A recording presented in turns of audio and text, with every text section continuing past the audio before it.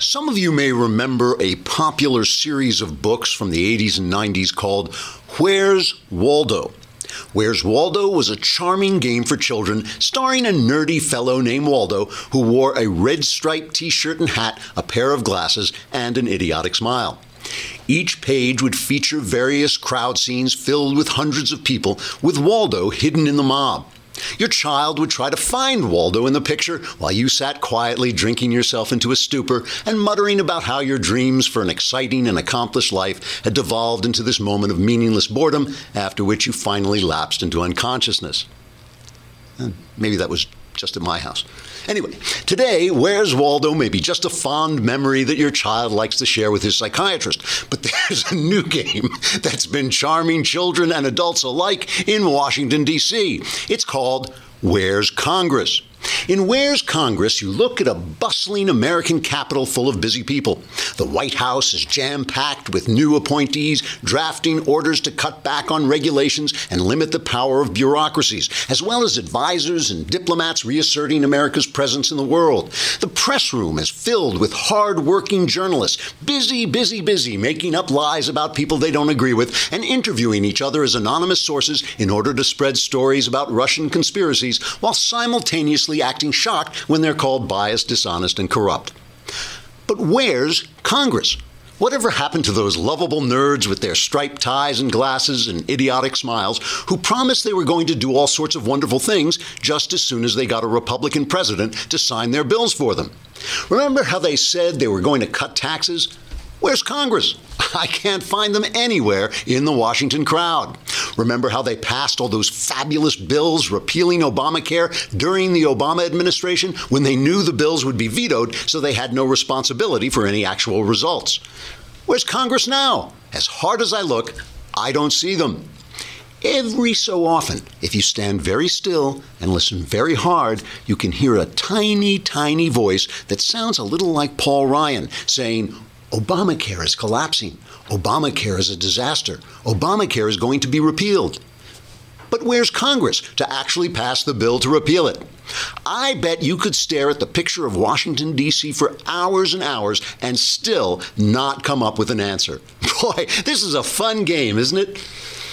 Don't get me wrong. The problem is not that gutless Republicans, cowed by years of being brutalized by the media, are now afraid to attach themselves to Donald Trump's agenda for fear the media will take him down and they'll go down with him. No, if that were true, Congress would be hiding under a table, trembling in yellow terror. Hey, wait, that's where they are. I guess I win the game. Trigger warning, I'm Andrew Klavan, and this is The Andrew Klavan Show. I feel hunky-dunky, life is tickety-boo. Birds are winging, also singing hunky-dunky-doo. Ship-shape, tipsy-topsy, the world is zippity-zing. It's a wonderful day, hurrah, hooray! It makes me want to sing. Oh, hurrah, hooray! Oh, hooray, hurrah! Yes, it's the Andrew Klavan Show, where democracy dies in darkness.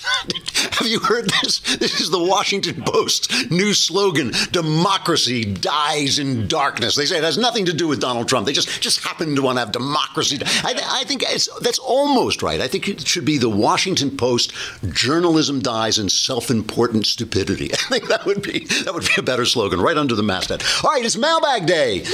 All your problems solved. We answer your questions, and their answers will change your life, possibly for the better. If you're on Facebook and YouTube, you'll have to come over to thedailywire.com. And while you're there, to hear the rest of the show, because it'll be in the second half of the show, but while you're there, you should subscribe, and then you can ask questions, and then your miserable life can be transformed into the happy life of the Andrew Klavan audience. What else? Tomorrow we have the Noltinator. John Nolte is coming on, so we'll talk about a lot of things. And meanwhile, there are a lot of reasons to listen to the Andrew Klavan Show. There's the incredible political satire, the insightful commentary, but the most important reason is we give away free food. I mean, this is something that you don't hear rush giving away free food. I mean, here it is. If you come here and you go on blueapron.com/Andrew, you will get 3 free meals. This is a service that brings ingredients, fresh ingredients to your home that you can then cook into a restaurant level meal. I have used it. I'm using it more. It is really terrific. It's about $10 a person per meal. It's got incredible variety, all these really elegant dishes that you can cook. It comes with these very exact number of ingredients. The measurements are all done for you. And then it has these instructions that are really simple. And you can put together these meals that, like I said, they really are restaurant level. And instead of being in a restaurant, you get to cook together. And the family that cooks together eats together, or something like that. So you can, but the most important thing is you can get it for free. I know how cheap you are. Otherwise, you would be subscribing to our site. Check out this week's menu and get your first 3 meals free with free shipping too by going to blueapron.com/Andrew. You will love how good it feels and tastes to create incredible home-cooked meals with Blue Apron. So don't wait. That's blueapron.com/Andrew. Blue Apron. It's a better way to cook. It really is good. It really is. All right. So, a lot of stuff happened yesterday. It all kind of had a theme. I think there was an actual theme to events. The theme was political correctness versus evil. You know, it's like the evil of political correctness. Nobody hates political correctness more than me. I've said this a million times, but political correctness is mental slavery. It was intended to be mental slavery. It was intended to make it impossible for you to criticize the crappy policies of the left. So, you know, they do it all the time. They impose these policies that make black people dependent on government handouts, and then you say, hey, you've made black people dependent. That's racist. That's a racist thing to say. You know, if Obama becomes president and you say, oh, there's a black cloud moving over Washington. You said black and cloud and you're a racist. You know, it's meant to make you think through everything you say until you feel like you're stepping on eggshells. And it has created one of its worst aspects. It has created this apology culture where every time, look, if you talk even as much as I do, if you're part of the media, you're going to be talking a lot. It's a 24/7 news cycle. You're going to say a lot of things. Sometimes you're going to get things wrong. You're going to say something you didn't quite mean. You want to take it back later. You want to adjust it or whatever. But this constant shaming of people, like the Stalinist show trials where you're supposed to stand in front of a microphone and hold your head down, it's disgusting. And we're all sick and tired of it. And we all want to break free of this thing. I think it's in 2009, I wrote a review in the New Criterion of John Derbyshire's book, The Derb, they used to call him. Now, Derbyshire was really interesting because Derbyshire was an open racist. He would say, you know, I believe that the science just shows basically that black people were inferior or whatever it was he believed. And he would always say this. He said there was no hatred attached to it. He didn't think there should be any policies about it, but he was just saying that that's what he thought. He constantly said it. And he was working at National Review. And then one day he came out, and for some reason it got some news, and National Review fired him. And I love the people at National Review. I'm friendly with many of them. I think it's a great, great magazine. I think everybody should read it, but I thought they were wrong. I thought they already had him. He was saying what he was saying. He was openly saying it. There's no reason to suddenly get caught and then have to push him under the bus. I reviewed his book, which was very funny. I think it was called We're Doomed. And let me just read you, because sometimes you say something and it's as well as you're going to say it, so there's no reason repeating it. Let me just read you the opening of my review. I said, like many leftist nostrums, the doctrine sometimes known as political correctness accomplishes almost exactly the opposite of what it intends. The general PC idea is that there is some effective virtue in believing that what is fair is also true. If it seems good to us that all races should be of equal gifts and capabilities, or that any disparity in competencies between the sexes is the result of societal influences rather than genetics, well then, we have only to close our lying eyes and think it so, and so it will someday be. Anyone who allows any expression of doubt or disagreement to cross his mind or pass his lips must be shamed into silence. The shame and silence themselves become instruments of the social change that will ultimately make the wished-for truth the truth indeed. Yet rather than make the world less racist or sexist, political correctness only really serves to lend to both racism and sexism a glamour of individualism and honesty. So thrilled are we when PC species' tyrannical authority over our consciences is challenged by some direct expression of observation, common sense, or just good old-fashioned prejudice, that we are startled into laughter. It's as delightful as watching a nun sit on a fifth grader's tack. So you can see immediately the moral hazard, right, that occurs when people suppress something. I think it was Coleridge said of Hamlet, "What's suppressed comes back double." This is it's also Freudian, the idea that the suppressed comes back with a vengeance. Anything that's suppressed comes back with a vengeance. And that is part of the problem, the moral hazard that we're facing now. You know, the thing about the left is the left sometimes seeds the field, but they also always leave landmines in the ground for you to blow yourself up on, right? And they have this valley of lies that they live in, and then when they are chased off the valley of lies, they leave little landmines so that you blow yourself up. Look, I've said this repeatedly. I will say it again. Bigotry is evil. I think racism is evil. Doesn't mean there's no difference between the races. It doesn't matter. This is God's world. He made it. You know, we are instructed to love one another. You know, but it's not racist, for instance. It's not racist to say there are a lot of Jews in Hollywood, any more than it's racist to say a lot of blacks play basketball. You know, good for them. You know, there's an old joke in, how does it go? In heaven, the Germans are the philosophers, the French are the lovers, and the British are the police. In hell, the British are the lovers, the French are the philosophers, and the Germans are the police. You know, there's a lot of different versions of that, but different cultures create different levels of expertise. Possibly there's a genetic component in there too. I don't know. And it means that when criminals turn up, because they will turn up in every race, they turn up in those areas. You know, you'll probably find a Jewish criminal being like Bernie Madoff before you find one mugging you on a dark street. You know, it's just where the cultures have led people to go. But they're going to be good people and bad people, and they will partake of that culture and that narrative. That's the way it goes. That's not bigoted to say those things. But the problem is the moral hazard, right? The problem is that if you are suppressed in these honest expressions of observation, like there are a lot of Jews in Hollywood, that ultimately it becomes glamorous to attack people for being Jewish. It becomes glamorous just to dislike people, you know, which is insane. First, just as a side note, it makes you unhappy. I know people who are racist think they're gaining some kind of power, but it really makes you miserable over time because it's a horrible way to live. I mean, really, it is a horrible way to live. And if you can't tell the difference between making an occasional funny racial joke or, you know, making racial observations, and really unleashing hate on people and hurting people, then it's easy. Simply walk into the bathroom, look in the mirror, and slap yourself in the face because you're an idiot. You know, and I mean, you need to teach yourself the difference between being hateful and being honest. But the thing is, the moral hazards that we're facing now are twofold. One is this idea that the enemy of my enemy is my friend. Ben wrote a really great piece for National Review. I think it's also on the Daily Wire thing. He wrote a really good piece about that. Jonah Goldberg wrote an excellent piece about it in the LA Times. That the enemy of my enemy is my friend is a utilitarian statement. It is true as a utilitarian statement. If you have to defeat the Nazis, nothing wrong with teaming up with the Soviet Union. It is not, you know, to defeat the Nazis, of course.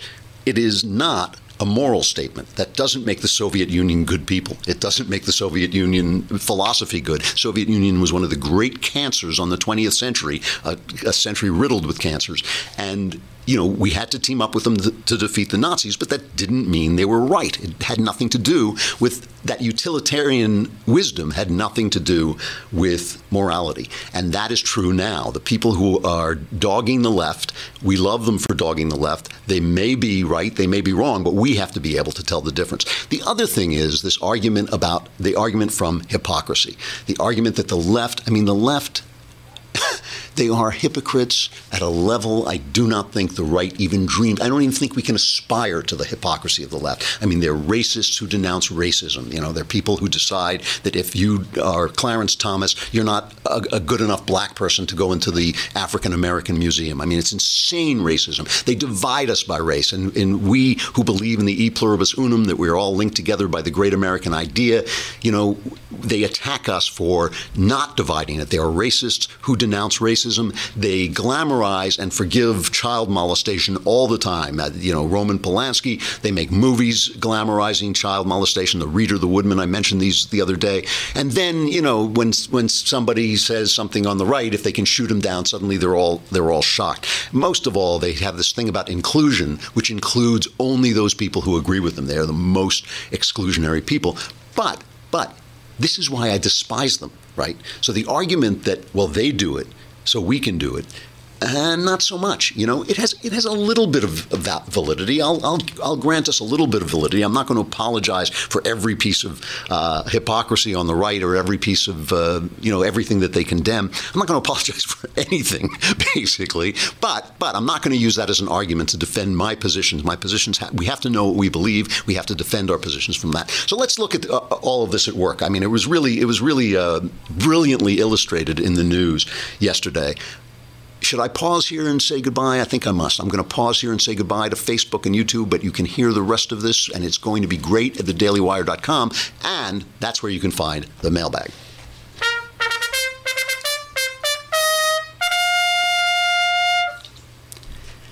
So yesterday, the Department of Homeland Security released details of how it's going to prosecute criminal and undocumented immigrants under Trump, and basically they're getting rid of Obama's immigration guidelines, and except for the ones that protect what I hate this term, the dreamers. These are kids who were brought over here with no fault of their own. Everybody's got a little sympathy for them, so they're not going to be after them. But the point is, they basically said enforce the law. This is enforcing the law. So here is, I think we should. Do you remember the Spice Girls? And they had Scary Spice. I think we should call Sean Spicer Scary Spicer. I think it's not as cute as Scary Spice, but so here is. So immediately, the press is, and the ACLU and all the Democrats, this is mass deportations. So they ask Spicer, does this mean mass deportations? Here's his response. What we have to get back to is understanding a couple things. There's a law in place that says, if you're in this country illegally, that we have an obligation to make sure that the people who are in our country are here legally. What the order sets out today is ensures that the million or so people that have been adjudicated already, that ICE creates a system of prioritization, and make sure that we walk through that system in a way that protects this country. This is consistent with everything the president has talked about, which is prioritizing the people who are here, who represent a threat to public safety or have a criminal record. And all this does is lay out the exact procedures to make sure that that subgroup of people who pose a threat to our nation because of a conviction or a violation of public safety or have a criminal record are adjudicated first and foremost. That's it, plain and simple. Okay, and just to be fair, here's the left's response.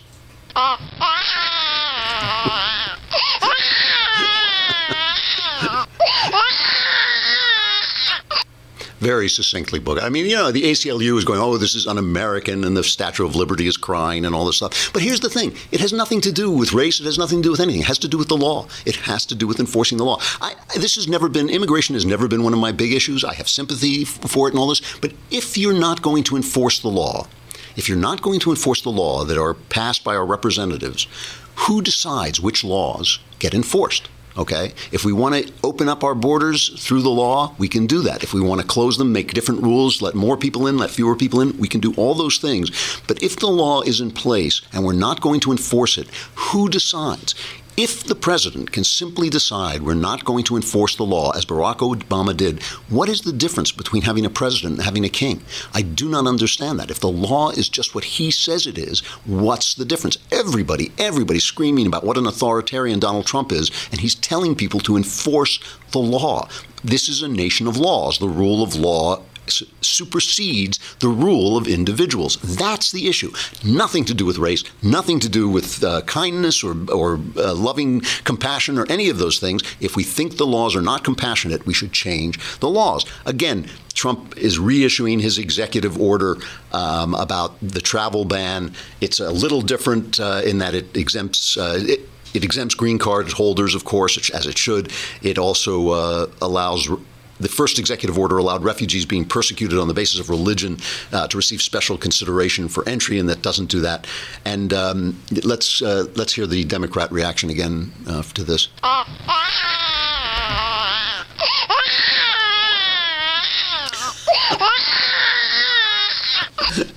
again, it's about security. It has nothing to do with race. It has nothing, it does have to do with philosophy. There are bad philosophies, and certainly radical Islam is a bad philosophy. It is bad from the beginning to the end. Sharia law is bad. It's all that this stuff is bad. It is bad, and we have to be careful about how much of it we let into our country, because Trump is right. They're having tremendous if people come in and they are not assimilated, if people come in and they are not Americanized, who was it who used to, Teddy Roosevelt used to say Americanized, if they're not Americanized, it ain't immigration, it's an invasion, right? That's the difference. That's how you can tell. Okay, so now, the reporters are going out. So now Donald Trump is at the every African-American except Clarence Thomas Museum. Okay, this is the African-American accomplishment, but except Clarence Thomas. It comes with a little asterisk. It was like Roger Maris's home run record has a little asterisk. African-American achievement, ding, except for Clarence Thomas, because he's a conservative. And Trump, it was kind of touching. Trump was actually moved by it. You could sort of see he really liked the museum and all this stuff. And they asked him about anti-Semitism. And the reason this has become an issue, there's several reasons this has become an issue.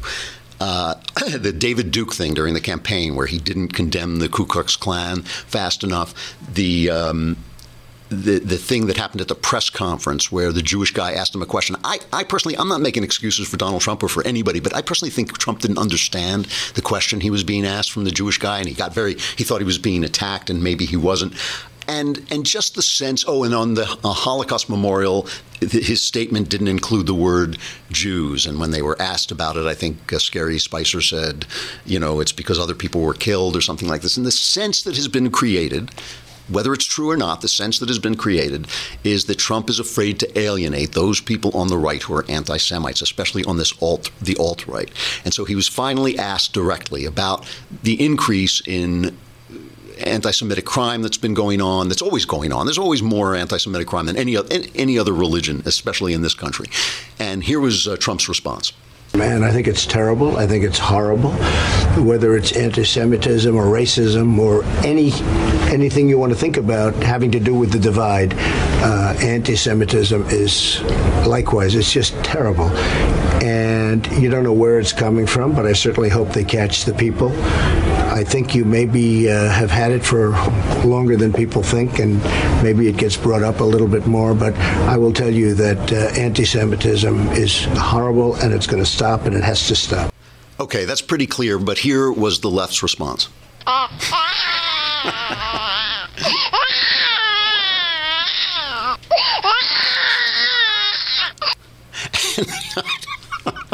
Is this unkind? Am I being unkind to the left? Maybe, I don't know. It's too little, too late. The Anne Frank Center says it's too little, too late. No. He still said the wrong thing to this guy. And my feeling about the left on all of this stuff is, shut up. Kiss off, pal, because here's the thing. We don't know that Trump was playing to these evildoers on the alt-right. We don't know that he was. But let's say he was, and now he's figured that out, that that's not a good thing, and he's changed. First of all, there can be no question about Trump's anti-Semitism. His kids are Jewish. He was just standing there with the head of the Jewish state, and Netanyahu's got this big wreath. His face is wreathed in smiles because he's not dealing with Barack Obama anymore. He's trying to kill him. Now he's standing next. He says there's no greater friend to the Jewish people. Netanyahu should know, and he's not afraid to say when that's not true. Nobody accuses Trump of genuine anti-Semitism. So maybe he was fumbling the ball on this. Let's say he was. So now he's changed. Now he figured it out.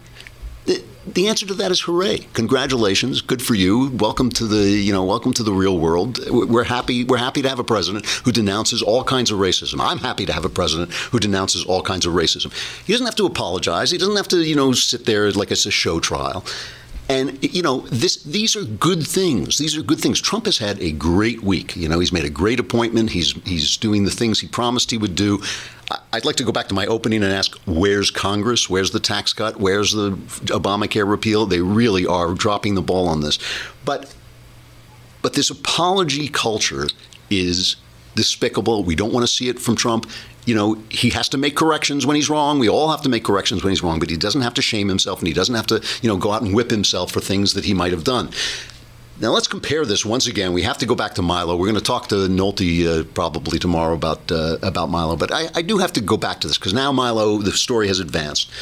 And I think it's an important story because I think Milo is an important figure because of this political correct slavery that he's trying to break through and that he's stumbled on. So now Milo has quit Breitbart. And basically what he says is he apologizes. He explains his remarks. The point was that he was raped at 13 and he was kind of talking about what that meant to him. But he realizes that he said it in such a way that seemed to condone, child molestation, pedophilia. And he apologizes, and he says he's going to continue to be the major cultural figure he is. I regret the things that I said. I don't think I've been sorry about anything my whole life, and this isn't how I wanted my parents to find out about this either. But let's be clear about what's happening here. This is a cynical media witch hunt from people who do not care about children. They care about destroying me and my career, and by extension, my allies. They know that although I made some outrageous statements, I've never actually done anything wrong. They held this story back. They held the footage back. Footage that's been out there in the wild for over a year because they don't care about victims. They don't care about children. They only care about bringing me down. They will fail. I will, in the next couple of weeks, be announcing a new independently funded media venture of my own and a live tour in the coming weeks and new campus tour dates, part of my new Troll Academy tour. I started my career as a technology reporter who wrote about politics, but I have since mutated and grown into something quite different and much bigger. I'm now a performer with millions of fans in America and beyond. I'm grateful for the tens of thousands of messages that I have received. And I look forward to making you all laugh, cry, and think for many, many decades to come. If you strike me down, I shall become more powerful than you can possibly imagine.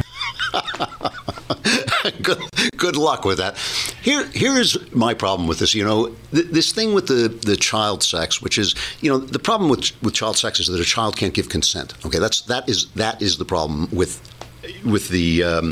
underage sex. Obviously, I'm not talking about real children. There's a whole different problem there. But I'm talking about people who are sexually developed but not mentally developed. I mean, every parent knows this. Your child develops physically before they develop mentally. And if you are an adult toying with a child, you are essentially raping them. And that's why they have those laws. And he says this. Milo says it.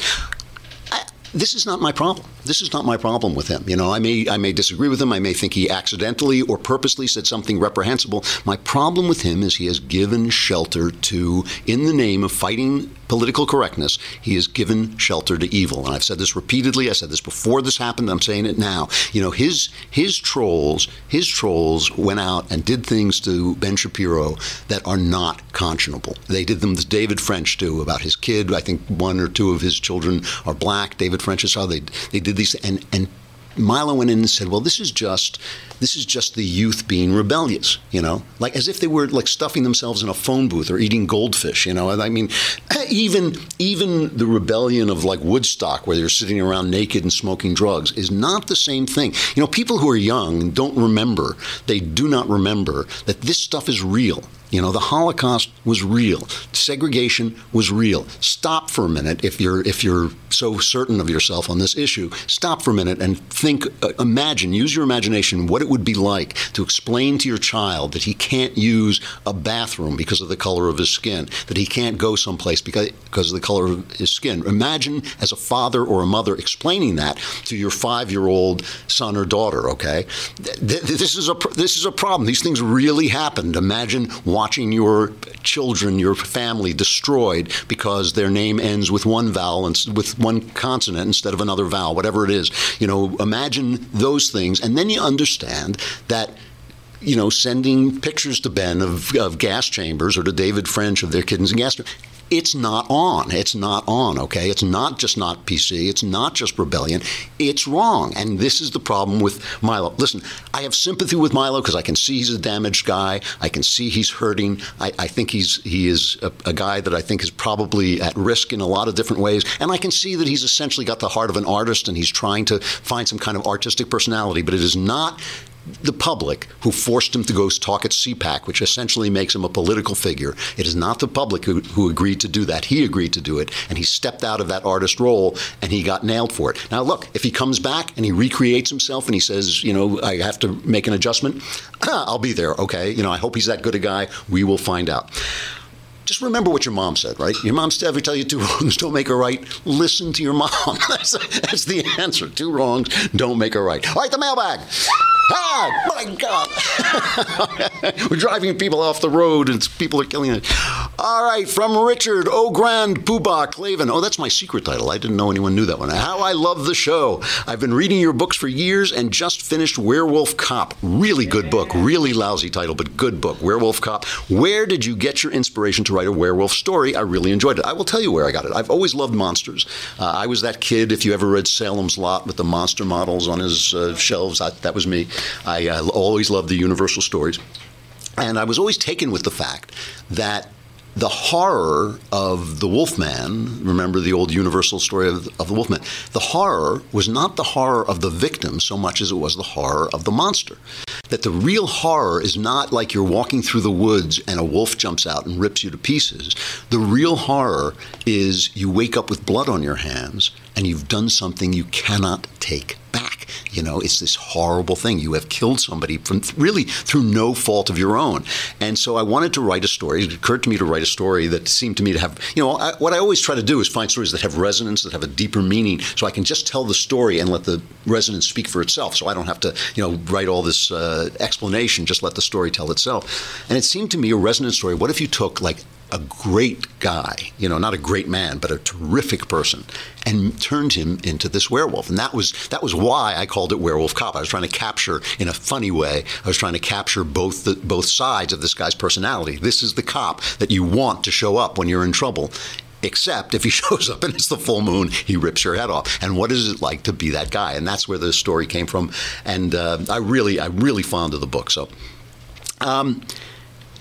Question, if you hadn't become a writer, what line of work do you think you would have gone into? Andy, wow, it's hard to imagine now. I will tell you the honest truth, though. When I was a kid, I took one of those aptitude tests. I don't know if they still give those, it was to tell you. And it came back, and I already knew I wanted to be a writer, and I considered myself sort of arty and intellectual and all this stuff. And it came back and said I should be in the military or law enforcement. I laughed. I said, you got to be kidding me. But as I look back on it, if I had not been a writer, and I have to say, no one should be a writer unless he has to be. You write because you must. That is the only reason to do it, because it's a difficult profession, and it's a profession that requires you to keep a lot of emotional wounds open, which is why I have sympathy for guys like Milo. The artists have to keep a lot of their old wounds open in ways that other people don't. But if I hadn't done it, I think I would have become a DA. I toyed with the idea of becoming a cop, but I wanted to be a detective, and I didn't have the patience to be a beat cop, basically. And I think I would have been a DA. I would have liked putting bad guys away. I would have liked the back and forth of trials. And that's the closest I can come to an answer, because there is no what-if life. There's only this life. All right. Most excellent Theophilus, I think, lover of God, right? That's okay. Clavin, you often say it is not your place to say what another person should do. I do often say that. I agree with you, and I feel the same way, but what about pastors? What is their role in the lives of their congregation? This is from Jeroen, who's written before, and I can never pronounce his name properly. Jeroen? Anyway. What is the life of pastors? They have different roles, but just taking two of their roles, they have a public role, the pulpit role, where they stand up and speak about the gospel, and they have a private role of counseling. The public role is obviously to find out what is in the gospel, what is in the Bible. It is to explain what is in the Bible using their knowledge and their study. It is not, in my opinion, it is not to tell us what they think is right and wrong, that they happen to think is right and wrong. It is their job to explain what we're seeing in the gospel. Happened to me last week I go to different churches, but I was in an Episcopal church, and the guy delivered a spectacular sermon on what it meant, what Jesus meant when he said, be perfect. That's a very difficult text, and he explained explained it in the Greek and what the Greek meant, and I went like, that is actually right. I know that Greek word. He is absolutely telling the truth, and it was very illuminating. So that's one thing he does. The other is counseling people. Now, when you talk, I've done a lot of counseling. I've done a lot of hotline work, suicide hotlines of various different kinds. And when you counsel somebody, especially somebody you know, what you're looking for is where they want to go, because frequently they know the answer. They know the answer. They just don't want to engage with the answer, because a lot of times the answer to what you should do is simple but not easy. Okay, so if the answer is, no, should I sleep with the girl at work and not tell my wife? You already know the answer. You know the answer. It's simple, but it's not easy because she's a cutie pie. That's the thing. So a lot of times I think when you counsel people, it's not a question of telling them what to do. It's a question of helping them discover what they already know they should do. I found in my personal experience on hotlines was that you could divide people into two different kinds: people who want you to do that, and people who don't want you to do that. They want to stop you from doing it, and they do it. They just kind of wrong foot you. They try to get you to give them advice, and then they tell you why the advice is not wrong. And what you have to do is draw out from themselves. Just say, I frequently would do that with people. I say, what do you want? What's the end here? What do you want to do? And almost 100 times out of 100, they know what the right thing is. All right. The great and honorable Klavan, what does it mean to be Ms. Right? Not Ms. Right, Miss Right. Come on. It's like Ms. First, that's the first thing. Drop the Ms. In books like Pride and Prejudice, after only seeing Elizabeth a few times, how does Darcy know he loves her? That's an interesting question. How does modern dating compare to these classic love stories? Thanks, Ashley, or Ms. Ashley. Miss Ashley, sorry. I shouldn't make fun of Ashley. Yes. One of the things about Jane Austen, who is one of the great writers about love, is that the society those people were in was very different. A woman in a romantic relationship in Regency England was basically dealing with her entire future, her economic future, her social standing, and not just love. It was really that was her career. Her career was going to be as a wife and mother and homemaker, and so everything about the guy was, she had to choose all those things in each guy that she was with, and you wanted it to be a love match, but it was nice if it was a love match with somebody you weren't going to starve with. Okay, that in some ways made things easier, because even if you conceived of a passion for a guy who couldn't support you or wasn't going to do well by you, you could weed out people like that. Now things are more complicated because women have more choices. More choices make things more complicated. I'm always for choices. I'm always for freedom, but they make things more complicated. How do you know you love somebody? It's really hard to tell, because for the simple reason that sex complicates everything. I mean, if you do have sex with somebody, that complicates things, and if you don't have sex with somebody, it complicates things. You have to ask yourself, even if you have the feeling of love, you have to hold it up to reason. That's kind of the way we live life. I mean, that is kind of the wisest way to live life, is to experience your feelings and then hold them up to the light of reason. Am I just going after this girl because she's hot, or am I just going after this guy because he's rich, or am I, even though I have these feelings, what do I do? You really have to ask yourself those questions. I knew the second I met my wife that I was in love with her, but it took a long time before we got married, and I really did put myself, as I always do with every decision, I put myself through the ringer. And so that's the thing. It's a combination of what they used to call sensibility. It's sense and sensibility. Let's go back to Jane Austen. It's a combination of sense and sensibility. Oh, great overlay. Here's another Miss Right question, because I made the joke last week, I think, that people are always saying, well, why can't I find Mr. Right? And I said, well, are you Miss Right? So here are people asking. Oh, great Overlord Klavan. I want to push back on your comments regarding becoming Mr. or Miss Right to find your future partner. I think your explanation may be the chicken or egg category, all right? I'll call my theory the Beauty and the Beast hypothesis. Prince Charming realizes his full beauty and potential after Belle and he get together after they meet. Since none of us is perfect, do we have to strive to become Prince Charming before being able to find our princess, and vice versa? Well, this is from Patrick, and Patrick, you are in luck, and I'll tell you why. I read a lot of fairy tales. And I read a lot of fairy tales because I feel that they are connected to genre writing, which is what I do. I read a lot of crime stories. A lot of my crime stories are based on fairy tales or have fairy tale elements in them. I read a lot at night because I don't sleep. Last night I was reading a fairy tale, and so help me, it just happened to be Beauty and the Beast. I did not know this question was in here, but I just happened to be reading Beauty and the Beast. It is one of my favorites. It is a beautiful, beautiful story. Most fairy tales are not that interesting. And I read the original. I didn't know this. I read the original Red Riding Hood the other day, and it just ends with Red Riding Hood getting eaten. The last line, yeah, what big teeth you have. They're better to eat you with, my dear. And he devoured her. The end. I'm like, what? that's the end? Yes, it is. So the wolf wins. Let me read to you a passage in Beauty and the Beast. In Beauty and the Beast, Belle is stuck in this castle with the Beast, but she keeps dreaming of a handsome prince. The Beast keeps coming to her in his prince form in her dreams. And he says to her, "Find me out. No matter how I may be disguised, as I love you dearly, and in making me happy, you will find your own happiness. Be as true-hearted as you are beautiful, and we shall have nothing left to wish for." And Beauty responds, "What can I do, Prince, to make you happy?" And he says, "Only be grateful, and do not trust too much to your eyes." I will tell you that every husband and wife on earth would be happier and better off if they would only be grateful and do not trust too much to your eyes. Okay, that is great advice. So the point is, yes, you're right. When we find the person who completes us, as the old saying goes, when you find the person who completes us, you will become better. You will become better through that person and through the love of that person. But you have to get to a place where you can know how to be grateful and to not trust too much to your eyes before you can see the person that you were meant to have. And that goes back to the question we had before. So there are requirements before you find someone that will lead you to the completion of finding someone. Fairy tales, all your questions answered, right? All right, that's the mailbag. And your lives are now changed, right? Some of them for the better, yes.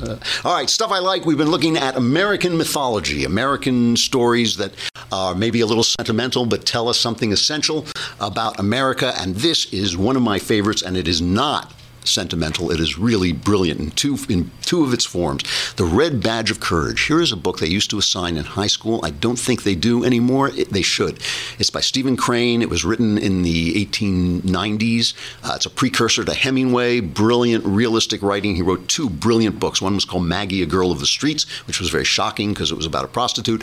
And The Red Badge of Courage, which is about a young man in the Civil War who basically reacts to his first battle with cowardice and what happens after that. It is a brilliant and beautifully, beautifully written book. It takes about an hour and a half to read. It's really short. It's a novella. It's interesting. Stephen Crane was never in battle, but when he wrote it, and later this may be an apocryphal story. I'm telling this story from memory, but it's a great story that he did become a foreign war correspondent, and he was in wars in Cuba and elsewhere. And the story is that after he had written The Red Badge of Courage, which has these amazing battle sequences in it, he was in a trench covering a war, and he stood up to let the bullets fly around him so he could find out if he had been right.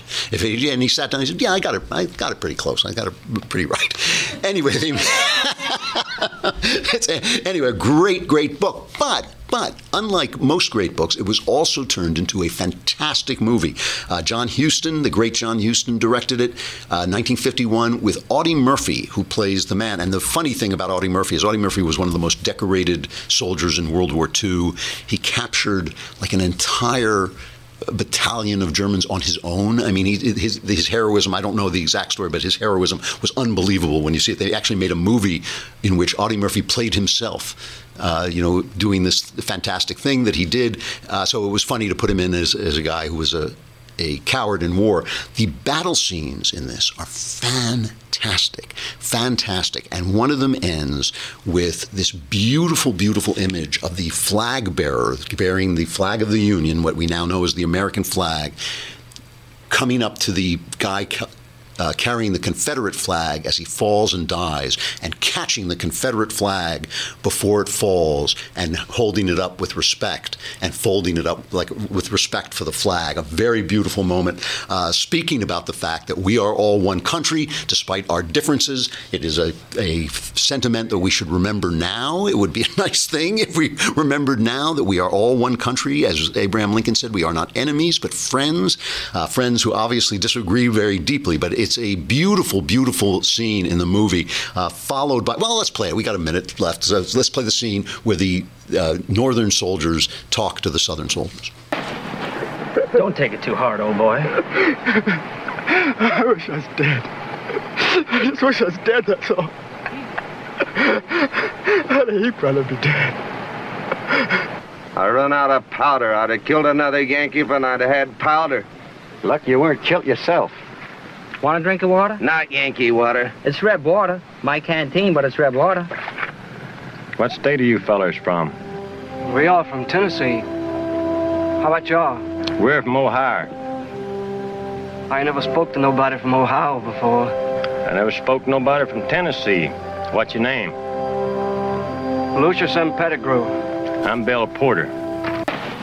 We are we are not enemies but friends. Good thing to remember in this divided age. I'm Andrew Klavan.